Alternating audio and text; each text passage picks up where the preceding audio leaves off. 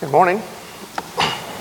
It is always a pleasure and a privilege of mine to serve us from the pulpit.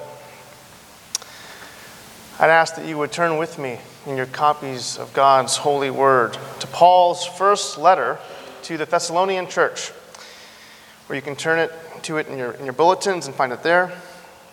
1 Thessalonians chapter 2.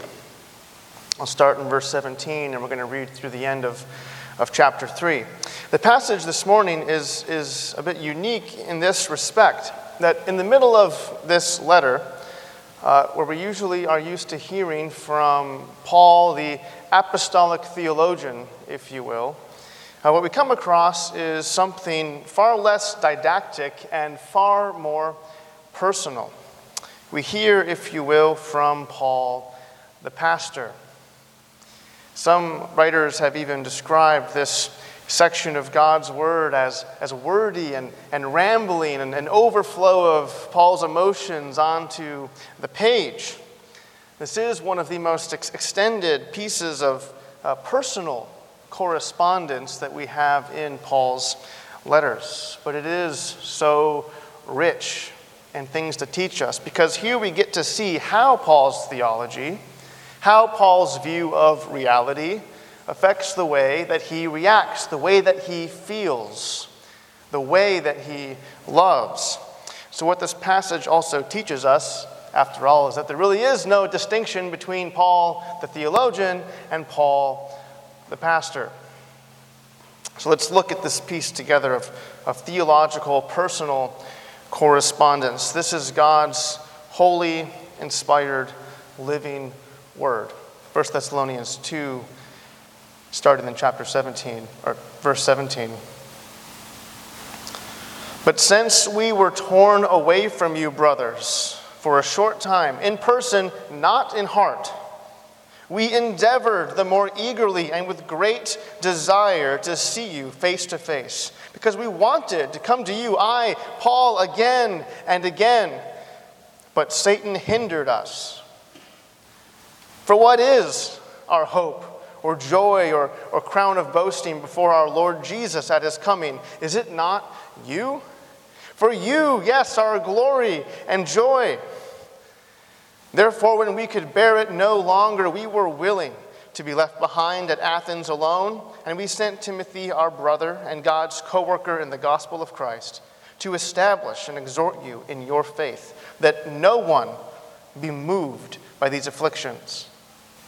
For you yourselves know that we are destined for this.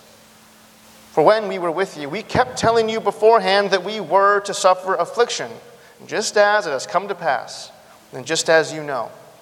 For this reason, when I could bear it no longer, I sent to learn about your faith, for fear that somehow the tempter had tempted you and our labor would be in vain. But now that Timothy has come to us from you and has brought us the good news of your faith and love, and reported that you always remember us kindly and long to see us as we long to see you. For this reason, brothers, in all of our distress and affliction, we have been comforted about you through your faith. For now we live if you are standing fast in the Lord.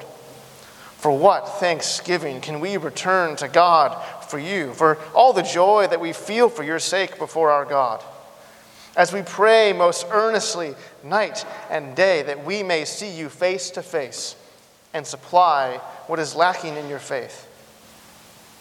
Now, may our God and Father himself and our Lord Jesus direct our way to you. And may the Lord make you increase and abound in love for one another and for all, as we do for you, so that he may establish your hearts blameless in holiness before our God and Father at the coming of our Lord Jesus with all his saints. Let's pray together.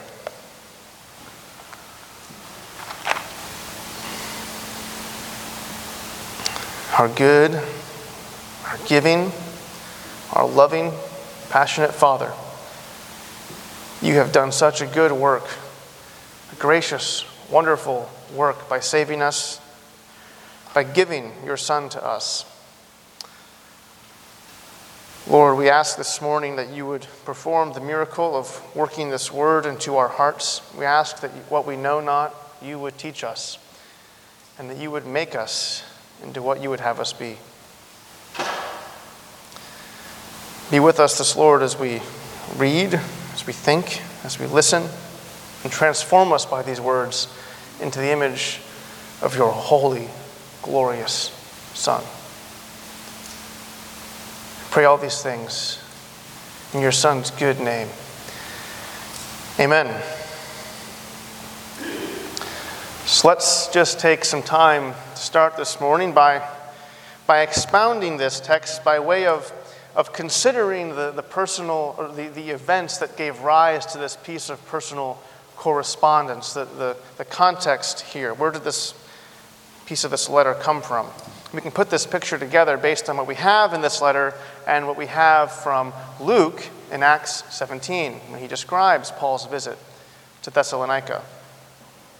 So hot off the heels of being persecuted, imprisoned, and eventually kicked out of Philippi, Paul and Silas and Timothy, they arrive in Thessalonica. And it's almost as soon as Paul plants his church there that the devil catches up with him, if you will, and persecution breaks out. The citizens there realize that Paul is very much unlike the traveling philosophers they're used to hearing, and that his message is radically opposed to their Greek way of life. And so some of the citizens there, they drag some of Paul's converts before the city rulers. They strip them of their possessions and their status. They cry out, Acts tells us, that these traveling vagabonds have turned the whole world upside down. And they have come here also. So as the pressure turns up, this now poor and young and fledgling congregation realizes that for the sake of everyone's safety, for the sake of good wisdom, Paul and his companions, they need to leave. And so just as persecution brought them to Thessalonica, so also it propelled their ministry onto Berea. Now many commentators are very quick to point out how close Paul must have been to the Thessalonians, right? These letters of 1st and 2nd Thessalonians, they are so personal. 13 times in this short letter, after all, Paul calls these believers brothers. That's how he refers to them over and over. In chapter 2, he spoke of his own ministry as that of a nursing mother. He also spoke of it as that of an encouraging father. And if you look at verse 17, Paul says he is torn away, but literally that word means to become an orphan. So Paul says he was orphaned from his Thessalonian family when he had to leave. So as a sibling, as a brother, as a mother, as a father, as an orphaned child, Paul has a family bond with the Thessalonians every which way. However, it's interesting that of all of Paul's ministries, Paul spent perhaps the shortest or one of the shortest amount of times in Thessalonica. He just didn't have the time to develop the kind of deep relationship that he would have with Timothy or, say, the elders in Ephesus. To be sure, right, bonds are forged in the face of adversity. However, all of this family language that Paul uses, it must be grounded in something deeper than Paul's personal affections. As he speaks here to the church, he is not merely expressing his feelings, but he is assuring them of his conviction about what kind of relationship they have. Look at verse 17 again. This orphaning, Paul says, could only be true in terms of personal presence. Paul can say with conviction that it is temporary and that he is not cut off from them in heart.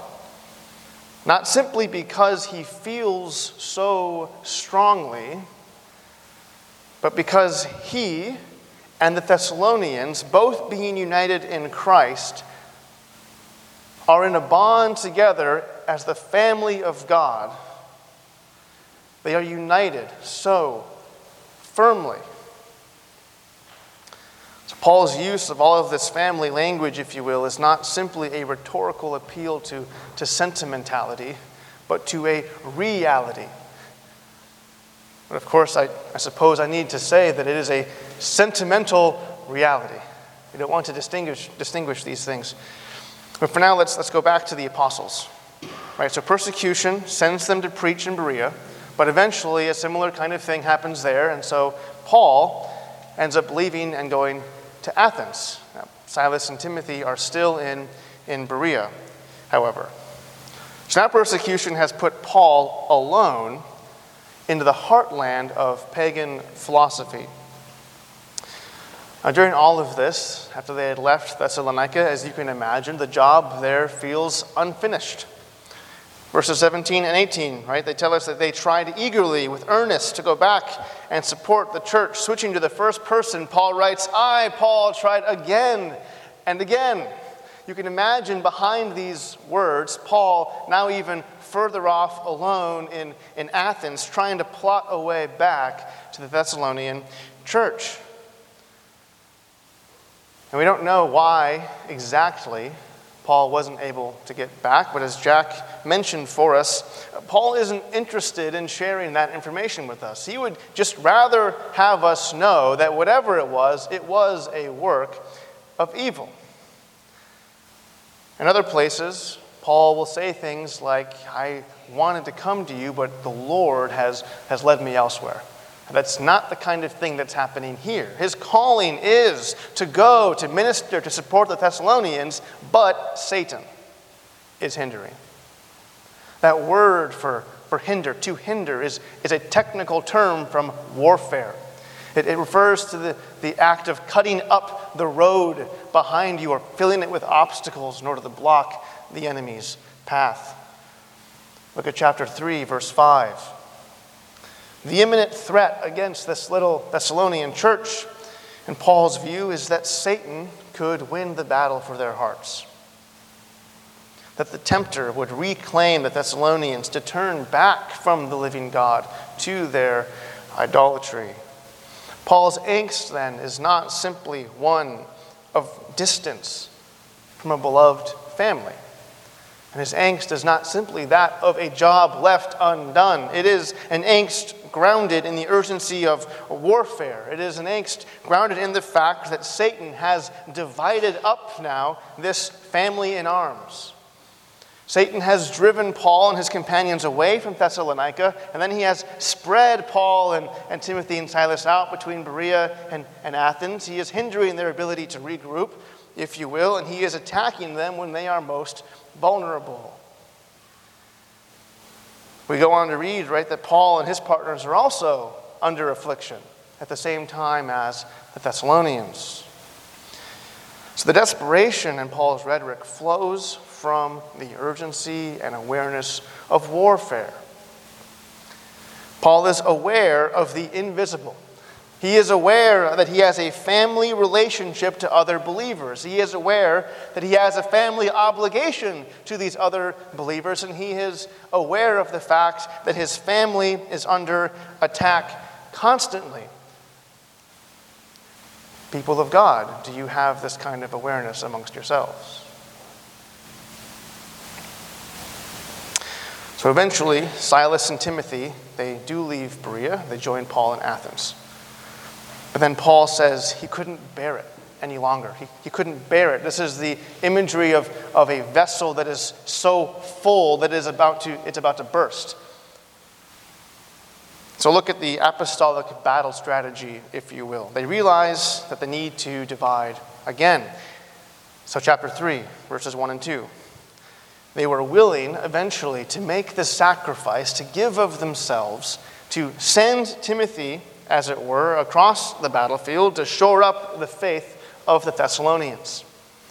And we read that he goes there, he exhorts the church there, and he returns to Athens, and he brings with him the good news about the Thessalonians' faith and how they too long to be with Paul and Silas. And so just as the apostles' message was sent to encourage the Thessalonians in the midst of their affliction, so also the Thessalonians in turn gave faithful encouragement to Paul and Silas in their affliction. What we have here, this picture, what Paul is describing is the reciprocal model. The reciprocal model of how the Christian family is strengthened. How we are to reciprocally be edified so that we can endure. We see here a back and forth of encouragement and prayer in the family bond of fellowship in the face of Satan's afflictions, in the face of the tempter. So we've seen Paul's heartfelt correspondence here. We've considered the crisis that is taking place, how Paul feels about it, how he reacts. But at this point, there is something then that we cannot miss. Do not read this text. Do not look at this text and see the passion and the personalism and the earnestness and overlook the fact that all of this loving personalism turns on a deep, Christ-grounded logic. We might ask it this way. What is the principle behind the personalism? What is the principle behind the personalism? Look at chapter 2, verse 19.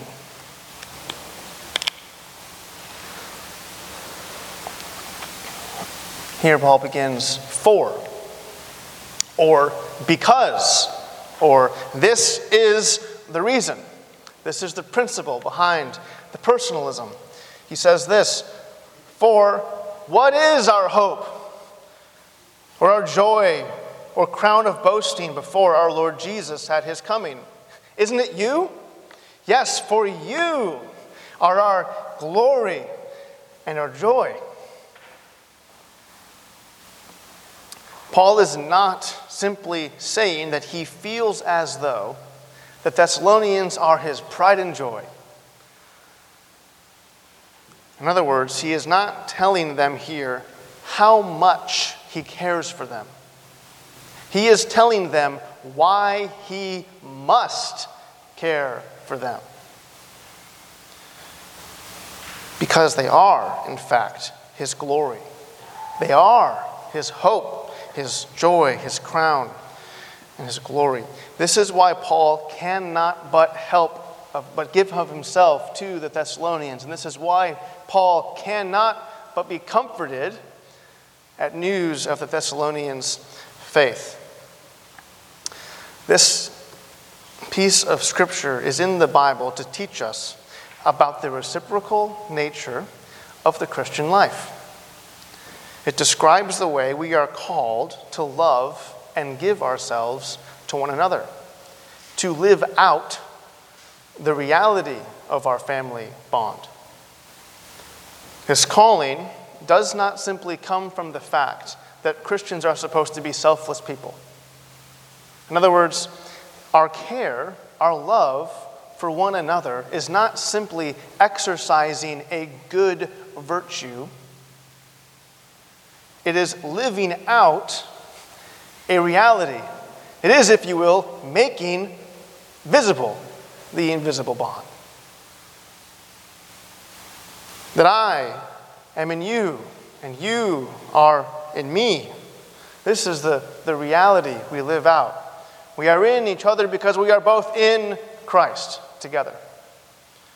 Or to put it in Paul's terms here, my glory is your glory, and your glory is my glory, because we share in Christ's glory.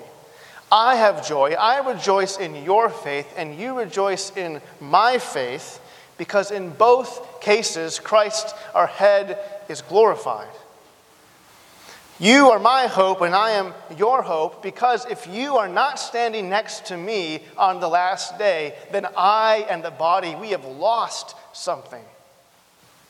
And I am your crown, and you are my crown of boasting, because I'm not going to be standing there on that day, proud of my own achievements, but proud of what Christ has done in you through my ministry, and of what he has done in me through your ministry.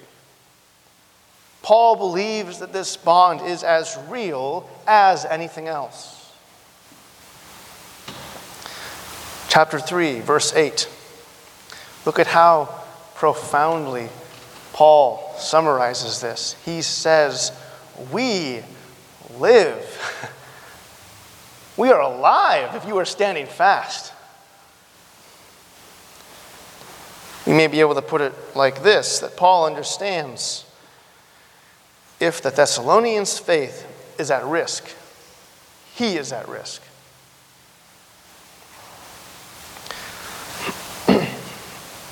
So we've been looking at the events and the personal correspondence here, and this is the theological principle that lies underneath of it. Those who are united to Christ by faith are also united to one another. Or we could put it like this. Paul is putting this in terms of the unity of what the reality of this unity will look like on the day of judgment. On the last day, we will be radiating the glory of one another and rejoicing in one another. We might say that last day, that Judgment Day, will be a community event. We're all going to be there reveling in one another's glory. Elsewhere, Paul describes this unity in other terms. Here it's from the perspective of that last day. Elsewhere in 1 Corinthians, for example, he talks about us as the one body that labors as a unit. We each have diverse gifts. Some of us are hands, some are eyes, some are ears, with Christ as the head. Elsewhere he talks about our unity in relationship to God's presence among us. We are collectively the temple of God, with Christ as the cornerstone. Elsewhere he talks about the unity of believers long and throughout history by comparing it to an age long, a centuries growing tree in Romans 9 through 11 that believers are grafted into. John talked about this as a plant that we're all branches of, being fused into the vine that is Christ. This is the same theological reality that Paul has in view with co-worker. We are all together employed in the church's job of carrying the gospel to a lost world. We are fellow soldiers, he often calls his companions, because we are all enlisted in God's army, defending one another against the schemes of Satan, defending one another in our spiritual war. And we are siblings, adopted into Christ. Brothers and sisters, we are a family in arms. Do you fight for your family?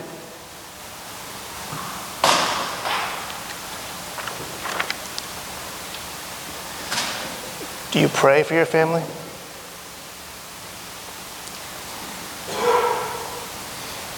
Are you at peace with your family? For whom Christ gave himself to make peace. After his likeness, do you give yourself for your family? Do you know your family?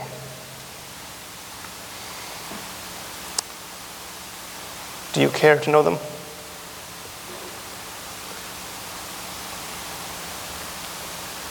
If you're not a member here at Christ the King, are you a member of God's family elsewhere? We won't fully understand who we are as Christians. We won't fully understand this identity of being in Christ, or what it means to live the Christian life, until we understand that the Christian life is life together. The Christian life is a life together. Or we are not here, you could say. We are not here just because we happen to have in common the fact that we all each have individual personal relationships with God.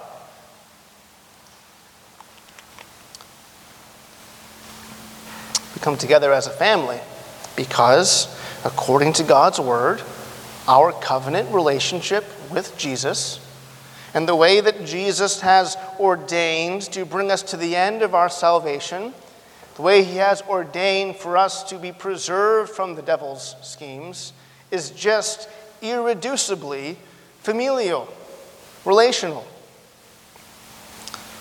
Yes, of course, individuals will be declared innocent, justified through their individual faith in the Lord Jesus, but the way that our salvation works, the way that, in particular, sanctification and glorification work, the way we work out our salvation, the way we grow into the image of the Son, is precisely in and in no other place than in the context of each other, of the church. The lonely or the solo Christian, the lone wolf Christian, is just a contradiction in terms.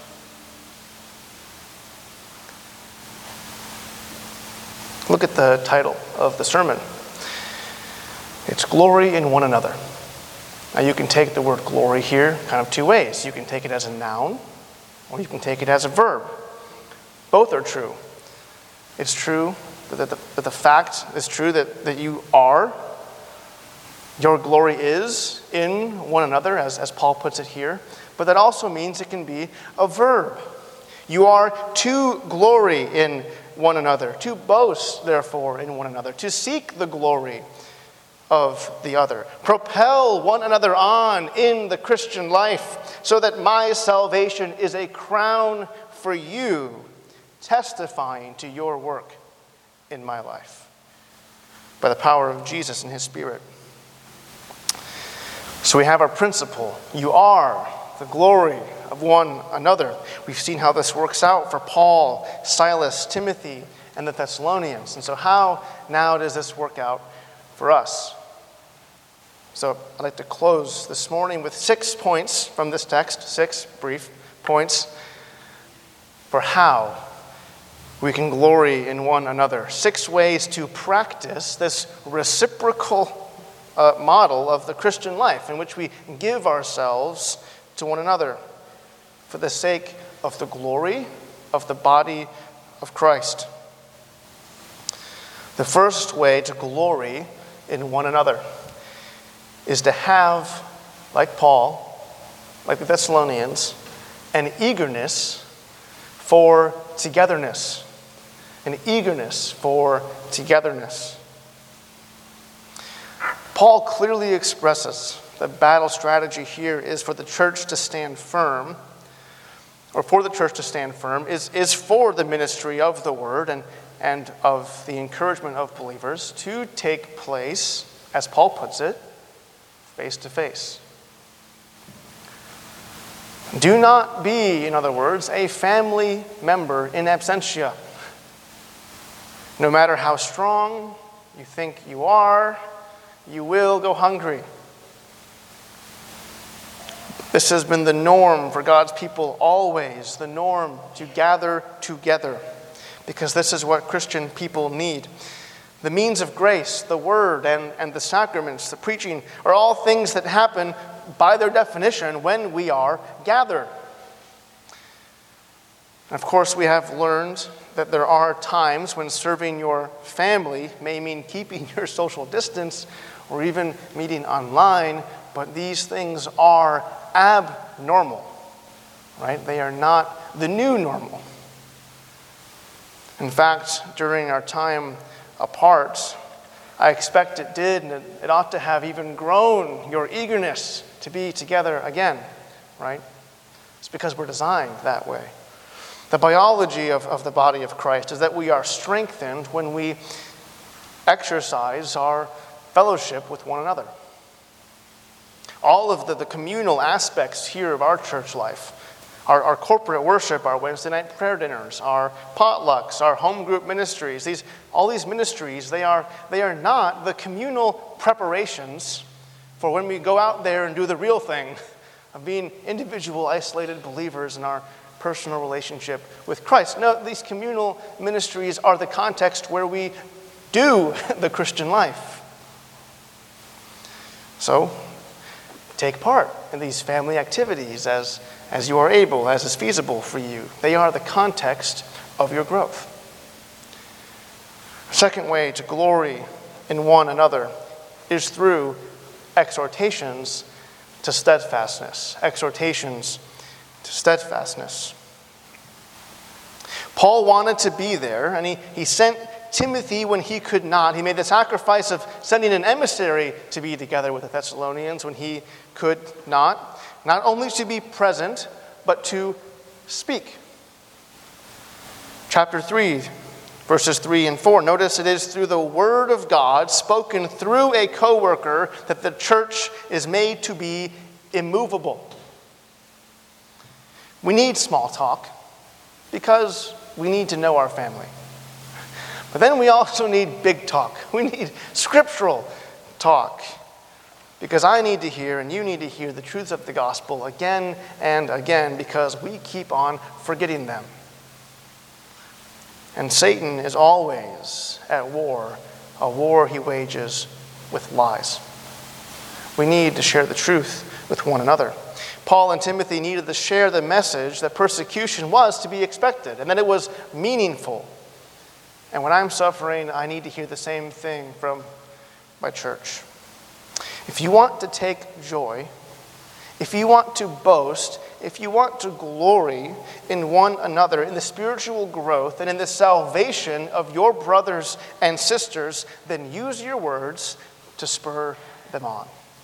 Use your words to spur them on. This leads to a third way to glory in one another, which is just that, to revel, to rejoice, to boast in one another. This is to say, rejoice with those who rejoice. There are particular sins, however, that harm this in the family of Christ. They get in the way of our desire to see each other grow in faithfulness. These are things like jealousy, greed, gossip, or perhaps creating exclusionary subfamilies within the family of Christ. These are signs of a dysfunctional family. I've been personally so blessed by some of you who would rejoice over me. There are some of you who have amazed me, who have humbled me because of how encouraging you were in a moment when, at the same time, I know you are suffering beyond anything I've ever faced. You are like Paul, who says, I'm alive if you're steadfast. On the day of the Lord, at that community event, we will all revel with each other, rejoice over one another. May we act like that now.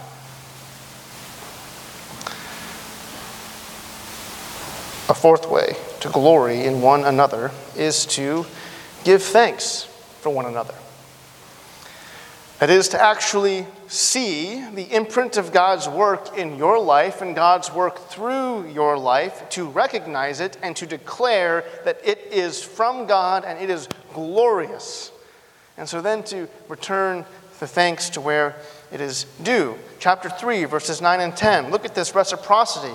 The Thessalonians are blessing Paul, and Paul returns the thanks to God, and in turn, Paul prays that God would use him to shore up their faith.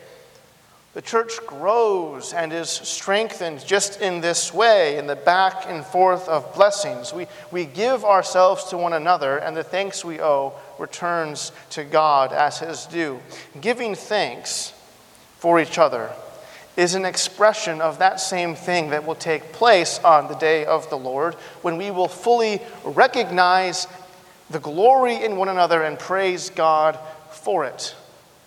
Thanksgiving is doing that now. Let's just get started. Fifth, pray for one another.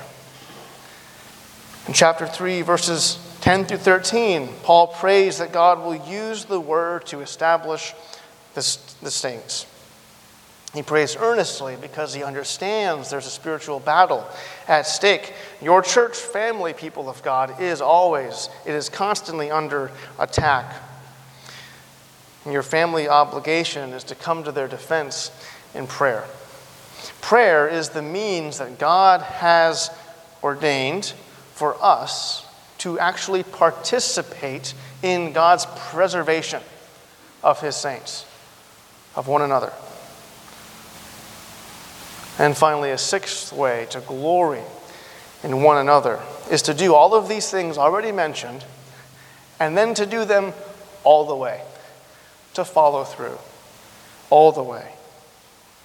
Look at how Paul ends his prayer with reference again to the day of the Lord, when the fledgling congregation in Thessalonica will appear with Christ, but also with all the saints. We're in this struggle as a family until, if you will, the beautiful end. An end that is beautiful because we already know, Satan has been defeated at the cross and at the resurrection of Jesus Christ. And so, in the bitter world now, we fight together, we stand together, waiting to see what we know is our victory in the beautiful end of our fight. In this life, it starts when you as a congregation take vows at a covenant child's baptism. Right? It continues as we take more vows and we accept members as communing members as part of our church. People of God, are you keeping your vows to the family of God, to his whole family?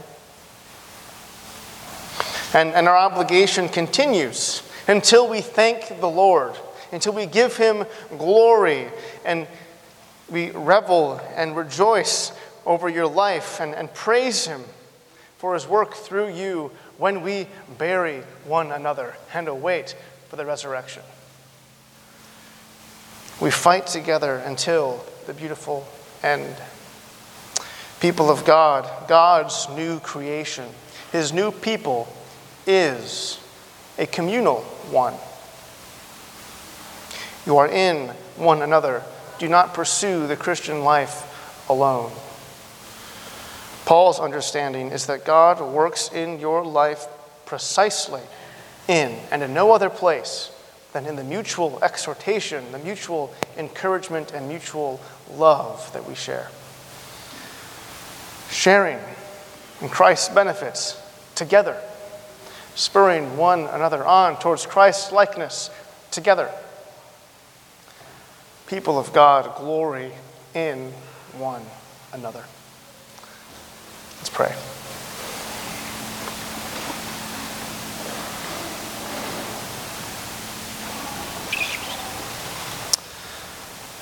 Lord, we ask humbly that by the grace you give through each of us to one another, you would establish us in your Son.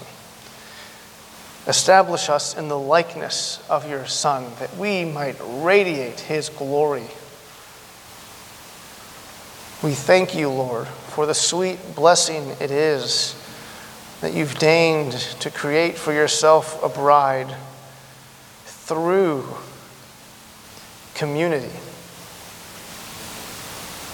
We pray, Lord, you would seal all these things up in our hearts. We thank you for your good and your sweet words. We praise you and thank you and pray all these things in your Son's holy, strong name. Amen.